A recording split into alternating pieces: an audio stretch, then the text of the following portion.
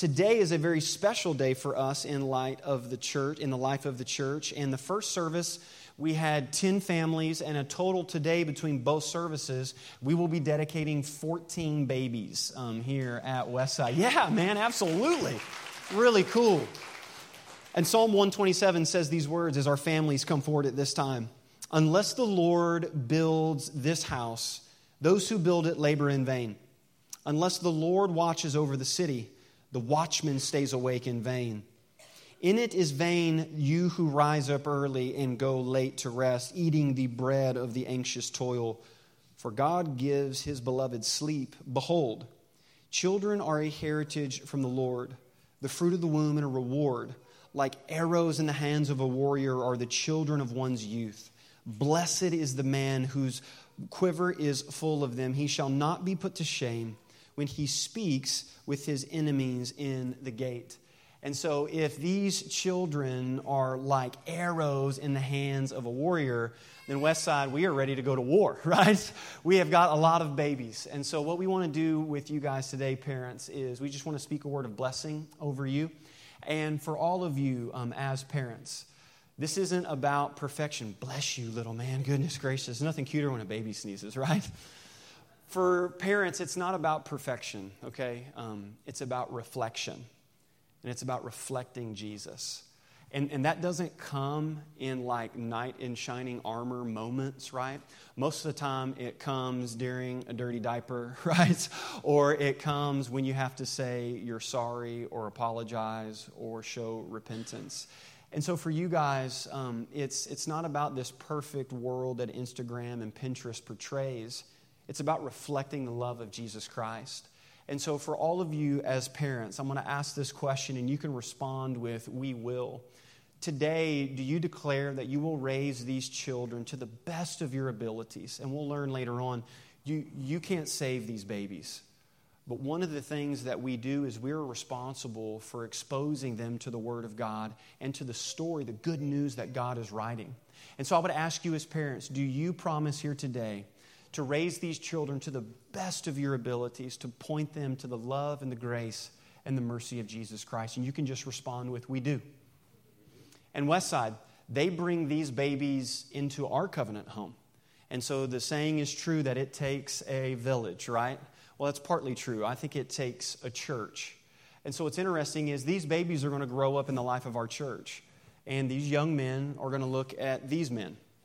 And they're going to say, I know mom and dad say that this is what a Christian man looks like, but I don't know if I see anybody like that at church. Or do I see people like that at church? Or do I see this man? Or do I see this woman? Mom tells me that this is what a woman who's in the Word looks like. I wonder if there's anybody like that at church. And so Westside, what you have in your bulletin is a prayer that we pray at every child dedication. And in just a moment, I want us to lift up our voices and pray for these families. And parents, I want you guys to just simply listen. And listen to these beautiful words that your church family is praying over you and praying for these children. So Westside, let's lift up our voices loud and pray for these parents and children. Gracious God, giver of all life, we pray for these parents. Give them wisdom and patience. Let your peace and joy dwell in their homes. Instruct them in your gospel truth. Strengthen them in faith. Sustain them through prayer. Order their lives by love. We pray for these children. Be gracious to them. Draw them to yourself. Help them to love and trust Jesus. We pray that you will grow them in faith so that they might be like arrows in your hand. For Christ's sake, amen. Heavenly Father, we come before you today and we are grateful for these babies and for these children. And God, we thank you that you are the creator and the sustainer of life. And God, we celebrate their birth. And we also pray John 3 over their life, the new birth, that when their eyes and their hearts are open to the beauty of Jesus Christ, God, be with these parents and give them strength, give them energy, and give them grace. We pray for these babies, not that you would keep them from any trials and tribulations, for we know that the world is broken. But we pray that you would shape them and mold them through trials and temptations into the image of your Son. God, give us this congregation grace to help these parents and to pray for these children.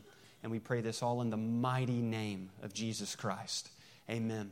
Hey, we have a gift for you guys. We've got the Jesus Storybook Bible where every story whispers his name. We use this Bible in the Jordan home. And so, Westside, would you show some love and give a round of applause for these babies and these parents this morning? Thank you, guys. You guys are dismissed. Thank you so much. All right, Westside, enough of that mushy stuff, okay? Grab your Bible and turn to the book of 2 Timothy. 2 Timothy chapter 2. And give your attention to the reading of God's Word. If you don't have a Bible or own a Bible, there's one in the pew back in front of you, and that is our gift to you today. 2 Timothy chapter 2, beginning in verse 1. Mariah, you're good. You got it? Go ahead. Awesome. You got it. Look at her. She's a mama holding a baby and reading the Bible. That's awesome, man. I was going to try and feed her too, but that's not going to work. Okay, if you're in the blue Bible that you have in the pew back in front of you, it's on page 1097. 2 Timothy chapter 1, verses 1 through 7.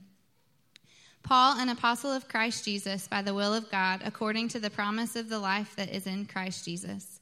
To Timothy, my beloved child, grace, mercy, and peace from the God the Father and Christ Jesus our Lord. I thank God whom I serve, as did my ancestors, with a clear conscience, as I remember you constantly in my prayers night and day. As I remember your tears, I long to see you, that I may be filled with joy. I am reminded of your sincere faith, a faith that dwelt first in your grandmother Lois and in your mother Eunice, and now, I am sure, dwells in you as well. For this reason, I remind you to fan into flame the gift of God, which is in you through the laying on of my hands. For God gave us a spirit not of fear, but of power and love and self-control. This is the word of the Lord. Thanks be to God. Well, good morning, Westside. Again, we're glad that you're here. And what we want to do today is just take some time. Mother's Day is not on the church calendar. It is not a holy day. It is not a feast day. But it is a day of opportunity. And so what I want to do today is I've been in the game a long time. I was born almost literally in the church. After I was born, like 3 or 4 days later, boom, I was in church. And I've been in church my whole life. And I've been in the game long enough to know that today is a beautiful day for many. And for some, it's also a heavy day. Because either mom isn't here, or you yourself have tried to have children and longed for your heart to do that, and that hasn't happened. Or also, it's just difficult being a woman trying to follow Jesus in 2019. And so what I want to do today is a very famous passage of Scripture was read before you, 2 Timothy, about Timothy's faith found in his mother and also his grandmother. And what I want to do is I want to do like a 30,000-foot view of what this thing of parenting really is, and then sort of dip down a little bit into some application. And then I also am going to invite my wife up and ask her a few questions, and just as a little bit of an interview. I've always thought it was interesting in church, like on Mother's Day or days that we honor women, like, why don't we hear from a woman? That would be mind-blowing, right? You know what I mean? And so with this idea of parenting and what this looks like, I think this will be helpful as an introduction. In 2011, at the World Championship in Athletics, which is a qualifier for the Olympics and the world watches, it was time for the 4x100 meter relay. And in the relay is where they pass the baton, you know. So you have your best guy last. And what they do is they make their way around the track. And you always have your best guy last to make up maybe for the first guy, you know, Bill, that wasn't good, or something like that, you know. And so you've always got your best guy last. Now, what was intense about this is, if you know anything about the Olympic sports, Jamaica had been ruling the world. They had this one guy, I don't know if you know his name, Usain Bolt, right? Which I've always thought was cool. His last name's Bolt. Like a lightning bolt? Okay. And so, so anyway, Jamaica had ruled the world doing this, and the men's 4x100 meter was set to really challenge and maybe beat the Jamaican team. And the last lap is taking place. Davis Patton was set to hand off the baton to Walter Dix.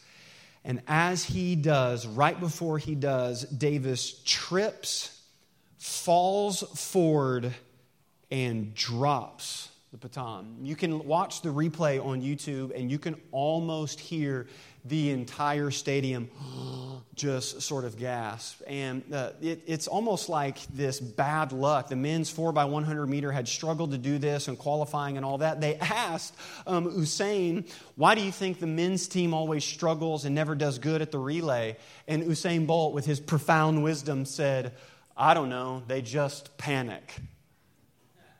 Thanks, buddy, for the advice, When it comes to parenting and really discipleship, when we look at the Scriptures, it's like that relay. It's passing something on to the next generation. That's what we see when we see all through Scripture. One of the first things in Genesis that God creates and institutes is not government, is not all of these other establishments. It is the family home. And it is the family home and that design and that origin, that divine design that God says this is how discipleship and passing down the story of the gospel is supposed to happen in families.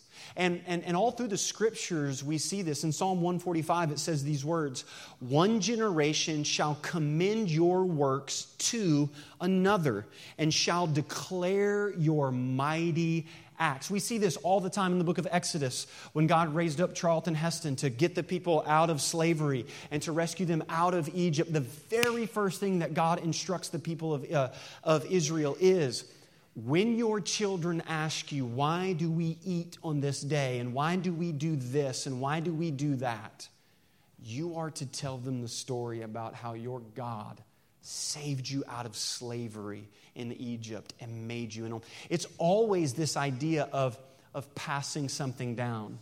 There's all types of statistics. Anybody that studies church growth or churches dying, it happens this way. One generation believes the gospel.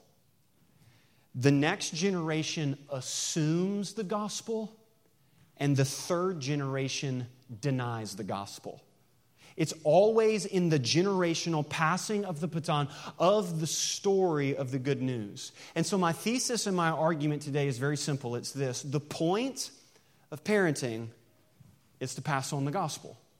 That's what we see. It's what we see in our text. It's what we see when we look 30,000 feet above the Scriptures. This has implications for all of us.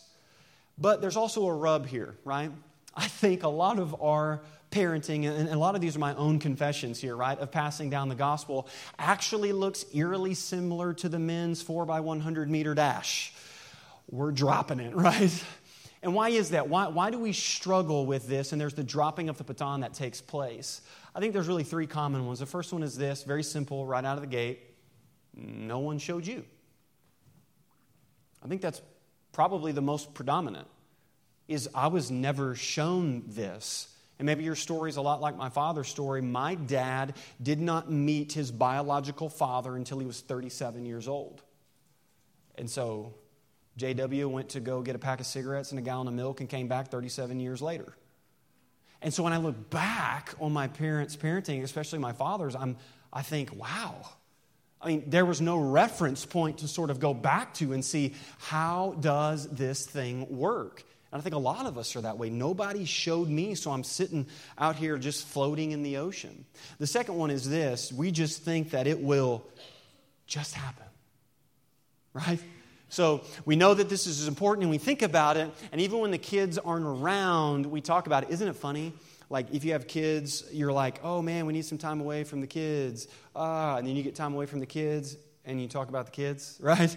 It's like this weird thing that takes place. But we think that discipleship or something will just simply happen.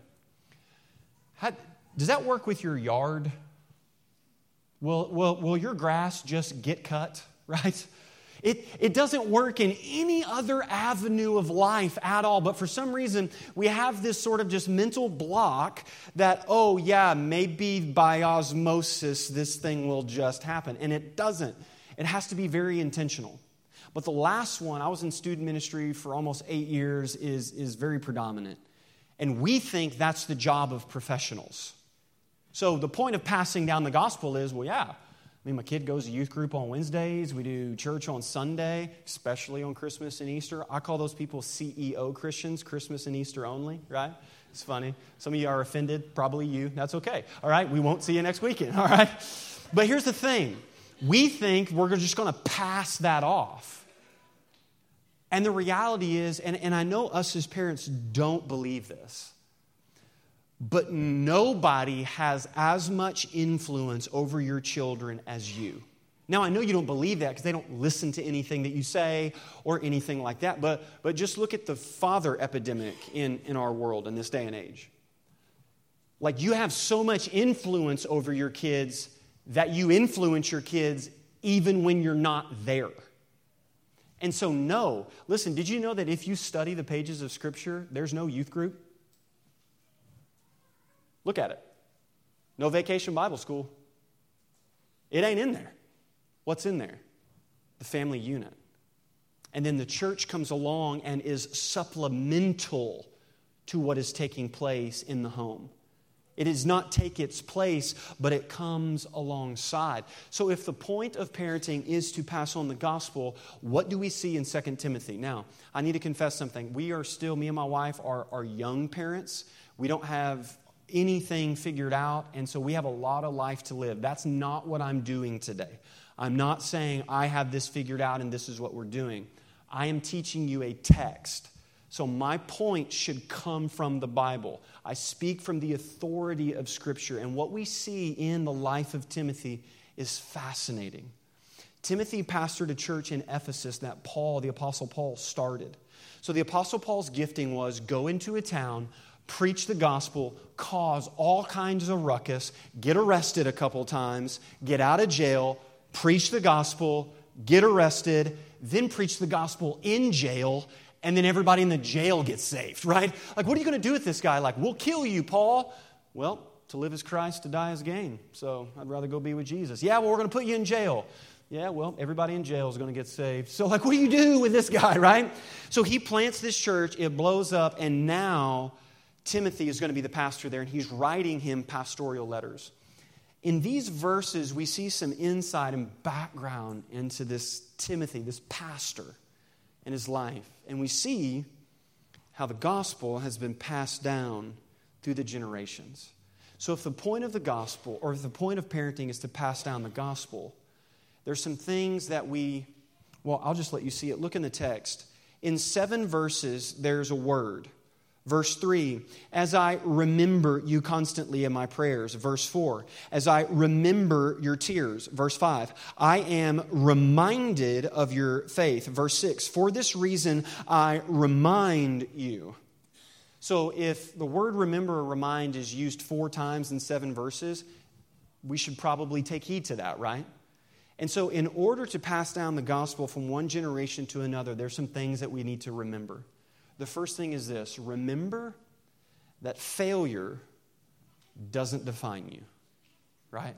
And all the parents, just take a big breath and sigh, right? Remember that failure doesn't define you. You say, Jason, where's that at? Well, here's what's interesting. We see that Timothy's grandmother is Lois and that his mother is Eunice. Now, we actually know a lot about Timothy and his family. And we have to go back to the book of Acts where the church started. And in Acts chapter 16, it says these words, Paul came also to Derbe and to Lystra. A disciple was there named Timothy, the son of a Jewish woman. Now we have to pause. If you know anything about your Bible, and if you know anything about context and history, this is written in a Greco-Roman background and culture. Very patriarchal. So you were known as the son of so-and-so. If the lineage was always traced through the male lineage. But the Bible wants us to know something. That it doesn't say that Timothy was the son of and then give his father's name. It says that he was the son of a Jewish woman who was a believer. Now, it tells us, but his father was a Greek.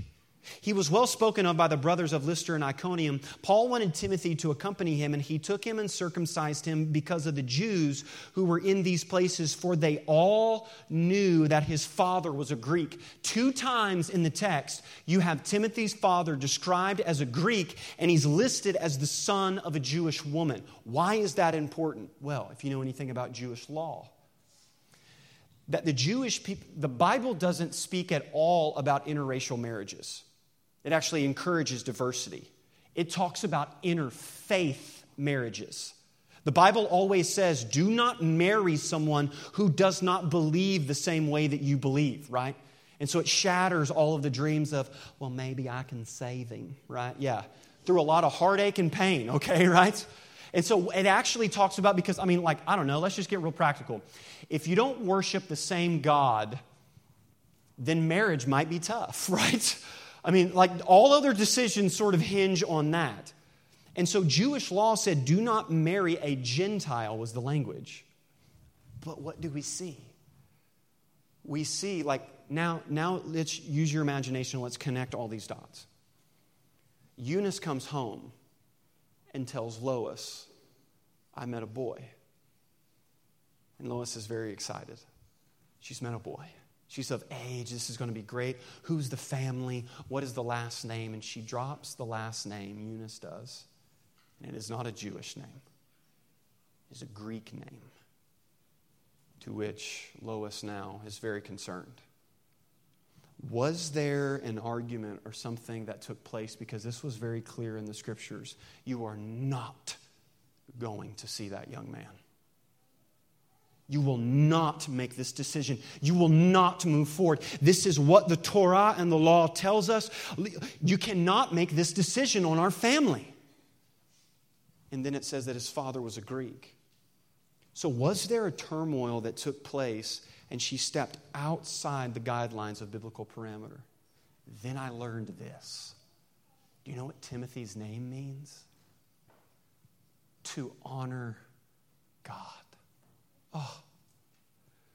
Did she know, yes, I went outside the bounds. This was not what I was supposed to do. I have made a mistake and now I've entered in and I will honor this covenant and I'm going to move forward. Oh, but it's going to be difficult because now his father's not going to be in the synagogue and he's not going to be with church on us on Sunday and he's not going to be at the recital and he's not going to be here. But now I have this baby and I will name this baby Honor God, because I made a mistake here, but here I'm not going to. I'm going to honor the Lord. Listen, see, the beautiful thing about Christianity is it has this thing and this concept called grace. And what I'm trying to tell you when it comes to parenting is this, and it comes to homes. I mean, like, we could say by this definition that Timothy came from a broken home. But here's what I know, that God takes broken pieces and he fashions them together to make masterpieces. And if we had time to pass the microphone around here today, and those of us who have come from broken homes and this, that, and the other, but saying God's grace sustained us and great was his faithfulness that led me through all of this, that's good news for us. But secondly, I think there's another application, because what we would know from this background is if Timothy's father was a Greek, then he would not have been teaching the Scriptures. He would have been traveling to sin. He wouldn't have observed the holy days. He wouldn't have done any of that. So he would have been absent. But what I see is I see presence. I see Lois. I see Eunice. I see all of this. Here's what I'm trying to say. A godly presence can absolutely outweigh a godly absence. That's what I'm trying to tell you. And yes, the absence is there, and yes, the void is there, and yes, it's difficult, and yes, we have a lot of questions, but what we're going to do is we're not going to isolate, we're going to insulate. And now we're going to get around people, and people are going to get around us. And I know that a godly influence, a godly presence can outweigh that godly absence. So remember, the point of parenting is to pass down the gospel. Remember right out of the gate that failure doesn't have to define you. And then the second thing is this. Remember what is essential. Remember what's really, really important. Look at what the Apostle Paul says. I am reminded, verse 5, of your sincere faith. A faith that dwelt first in your grandmother Lois, and then your mother Eunice, and now, I am sure, dwells in you. Sincere faith. Here's what he doesn't say. I am reminded of your political party and how your great-grandfather was a Republican. I am reminded that you are the fifth-generation Democrat in this family. I am reminded of your last name that has allowed you to coast all through life and do all of these things. I am reminded of your sincere faith. You see, sometimes in parenting and really just in discipleship, all of the goals and all of the good, and they're good things. We want good things for our kids. Very rarely do you find just an evil person who wants bad things for their children. I really believe that parents want good things. But the danger for us is when good things become God things. Because your child will not be held accountable for their traveling baseball schedule. It's a sincere faith. All of those things are great and they're good. But what Paul says that matters, that's been passed down from generation to generation, is a sincere faith, man. Like the real deal Holyfield. And you know what happens in life? Most of the time when kids graduate, go to college, they call it like the crisis of faith. And I don't believe it's true all across the board. There's actually a lot of college professors that love Jesus, and they're not out to just dismantle your kid's worldview and all that stuff. But what they're going to do is they're going to encounter, here it is, they're going to encounter real life. Well, that's not fair. Like they're going to encounter taxes, right? Or injustice or suffering. And they're going to do this. That's a worldview. It's the lens through which I look at life. And what we've tried to do as parents is we've tried to put on like these little glasses that when it's been convenient, we've learned and we've talked about this. But then they're going to look at the world and go, real life questions. And some of them reach back to only like Sunday school answers. And they try to reach back and then they try to marry the two and they go, well, there's all this stuff that says the Bible isn't true and nobody ever showed me how the Bible was really true and how we got the manuscripts. And then somebody sent me this YouTube video and everything that's on YouTube is true. And so, right? And what happens? You see, Paul says you weren't handed down a family faith, but a sincere one. The word that he uses is from like a Roman banking term. It means authentic. Not phony, but the real deal. As I was studying this, I ran across one of the most ridiculous, hilarious articles I've ever seen in my life. There was a student who was over in Egypt, and he was at a petting zoo. And he posted a picture of himself and posted it on social media, and it went viral. And on the picture, he said this, I feel like there's something wrong with these zebras. Can somebody help me out? ? And it just went viral, right? This is the picture. Yeah, there's something wrong with that zebra. It's a donkey. And it has spray-painted black stripes on it, okay? And so this petting zoo just got like all of this world attention because they couldn't afford real zebras. So they got donkeys. Like cut the hair, shape, like look at this. Look at this, right? There are so many places I could go with this joke right now, but it is the self-control of the Holy Spirit is stopping me from doing this, okay? Here's what the petting zoo guy said. The first time we used paint, but it didn't look that good. But you know what? The children don't really know. So they call them zebras, and they're just happy to see something anyway. The children don't really know, and they're just happy to see something. How do you know? How are you able to go, that's a donkey that's been spray painted, right? Is you know what a real zebra looks like. And like, look at this. That is majestic, right? Now go back. Oh my gosh. You see how ridiculous, it looks ridiculous side by side, right? What are we passing down to our kids? Well, we know we're supposed to go to church and we know we're supposed to do the thing and you're probably going to have some questions about life and so we're going to spray paint this thing and we're going to wrap it up and we're going to tell you that this is what Christianity is. And that they may realize that and think that it is now until they get older. And they go, wait, that's not authentic. how do we determine what is true and what is false? Like, are we telling our kids that if you follow Jesus, then you'll just get everything your little heart wants? And if you follow Jesus, then your life is going to be easier. When Jesus says, any man who follows me, first he has to die. First, all of his dreams and everything gets nailed to a cross. And then what I do with my resurrection power is I resurrect those dreams to be something far more than you could ever grasp or think. This is what Christianity is. And how do we determine that? What do we pass down? We know again through Timothy's family.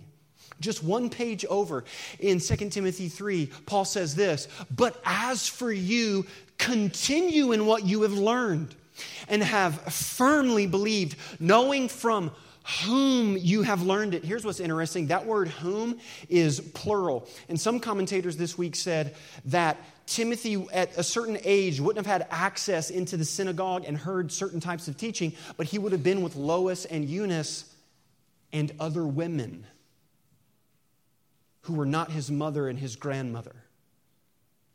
And those women taught faithfully, you have learned it, and how from childhood you have been acquainted with what? The sacred writings, which are able. What do these sacred writings do, Paul? What are they able to do? Which are able to make you wise for salvation. Salvation in who, Paul? Through faith in Jesus Christ. That verse is loaded with application. There is one thing that God has promised in your parenting for Him to empower and bless that will never return void. And it has jack nothing to do with your family stories. Has nothing to do with this, that, and the cookbook and the recipe and worldly wisdom, and has everything to do with the power of His Word. Listen, the key to this is, and what Lois and Eunice did is they realized we can't save our baby. We can't save our babies. Jesus does that. The Holy Spirit does that. But here's what we can do. We can gather around their little heart and their little mind, and we can put this kindling. And we can get this wood, and we can gather the scriptures, and we can put all of these things around their heart and their mind, and then we can pray, and we can pray for God to light that fire. And when He does, it determines how hot that fire is going to burn. Listen, here's what we do in parenting. We position our children to experience the power of God's Word. We just position them. You can't control them. You can't do a ton of things, but there are so many things that you can do, right? I mean, how about maybe instead of the baby shark, you thought you'd get away from it. Oh no, it's everywhere, right? That you can have, did you know that on your phone, you can download an app for free, press play, and it reads the Bible out loud to you. Right? And just as Deuteronomy says, as you lie down, as you wake up, as you walk along the road, we're in the car. It's going to be on. We're here. We're doing that. It's not this rocket science and all of this stuff. All we're doing is positioning. We're saying here, you need to be placed here. You need to be positioned here. You need to be underneath this. You need to be exposed to this. And then we pray because we know that God's word never returns void, but accomplishes the purpose for whence He sent it forth. That is good news for us as parents. And the reason why I'm so passionate about this is because I'm a product of this. My mom and dad had 4 boys, John, Josh, Joseph, and Jason. And at one point, if you would have asked them, who is giving you the most trouble, they would have wholeheartedly said Jason. And there would have been a time where you would have went to Emerson Street in Kennett, Missouri, and you would have knocked on the door and you would have said, Ben and Ernestine, I'd like to talk to Jason. And they would have said, I'm sorry, he's not here. He's at juvenile detention and you can't speak to him. I'm not saying I've arrived, and I'm not saying I've had it all figured out. Just talk to my wife after the service, okay? I'm not saying any of that. What I am saying is when my life came crashing down and mommy and daddy could not protect me anymore, I looked in the dash of my car. I pulled this off the shelf this week. This is the first Bible I got that after I had come to know Jesus, and it's beat up and it's marked up. And on the inside is a note card that's barely readable. And it says Matthew 6:33. Seek first the kingdom of God and his righteousness, and all of these things will be added unto you. My dad and my mom used to just give me note cards when I would ask for money.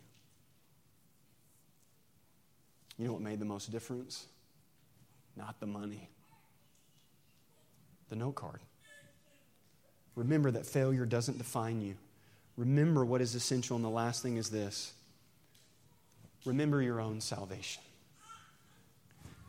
Remember your own salvation. Look at what Paul says. He says, I thank my ancestor. I remember your tears. I remember all this. But then he says, this sincere faith that dwelt first. The way that it's structured in the original language means that I have to say this because the rest of the verse is predicated upon this. It's the main clause that drives the text. And Paul's saying that this started in someone first and then was passed down. Do you know where I ran into the most amount of roadblocks in student ministry? Was when a mom and dad would call and you got to sit down, you got to talk to our kids, you got to figure this out. We got to just talk to them. Okay. So we'd sit down as a family, we would talk, and then inevitably I would go, okay. So mom and dad, tell me what's your experience with Jesus? I want you to talk to her. Don't be talking to me. We're here to talk to the kids, right? Oh, okay. How is this? What's Jesus showing you in this process? And most of the time, that's when the eject button is hit because that requires self-reflection. And that is the most offensive thing to try to get somebody to do who does not want to do it. Here's what I'm trying to say. You can't pass on what you don't have. So if you don't know how sweet the grace of God is and how bitter your sin is, how can you pass that down?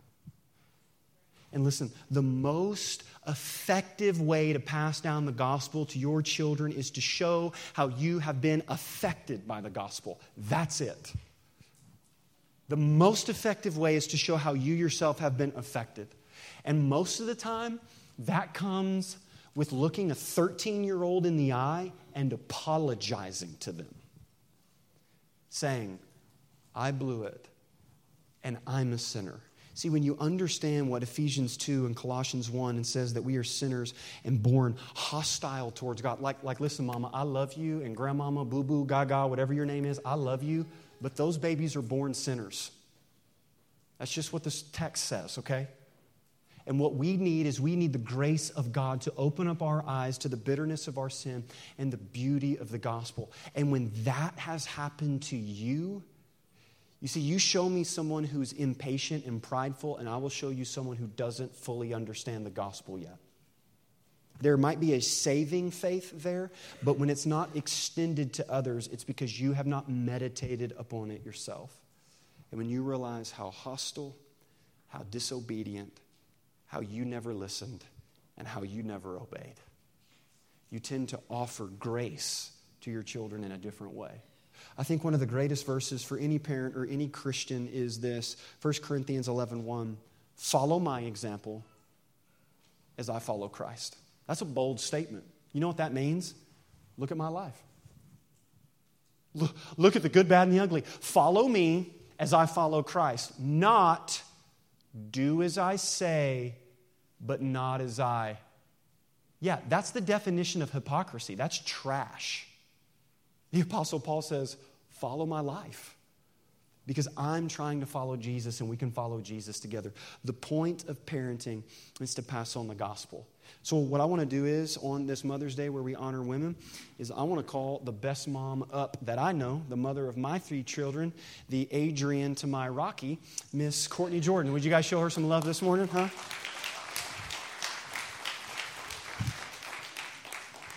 That's an inside joke. One time we were having like a serious marriage discussion and like trying to figure each other out. And I said, why can't you be like Adrian and Rocky and tell me to go win? She was like, what are you saying, right? It's ridiculous. It's just ridiculous. So when it comes to parenting, being a mom,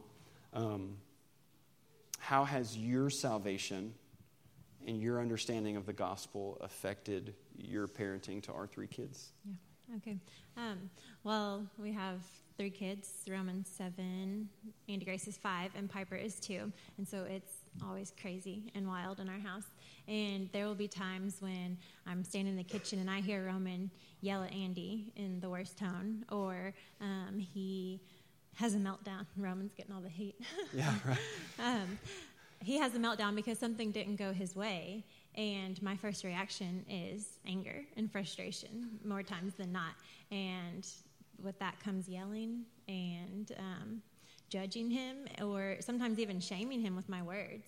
And I have to stop right then, and that's when it's helpful for me to remember my salvation, because how many times do I keep sinning in a pattern, and I keep doing the same thing over and over again? But then God's saying, well, do I come at you with anger, or do I offer you grace and patience? Or when something doesn't go my way, am I throwing a fit, or am I taking my advice to Roman when I say, hey, Mom knows best? You know, am I fully trusting that God does know best? And so those are times when I need to look at Christ as an example of how I can parent. I think those verses that Adam read about how the anger of God does not last forever, but he removes our transgressions so far, is a very convicting when it comes to parenting in light of that. How about on Mother's Day, where we just honor all women, not biological moms, but women in general and spiritual moms?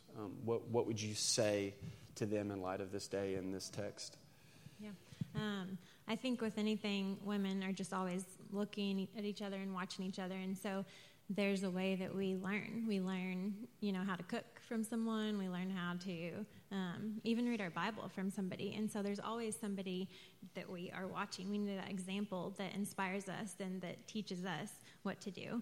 In Philippians, Paul talks about how he follows Christ's example. And in chapter 3, he says, join in imitating me. And he's not saying we follow what Paul's doing, but just like Jason just said, we follow how Paul is following Christ. And so when I see a woman that is loving her family well and following after Jesus, I want to imitate that.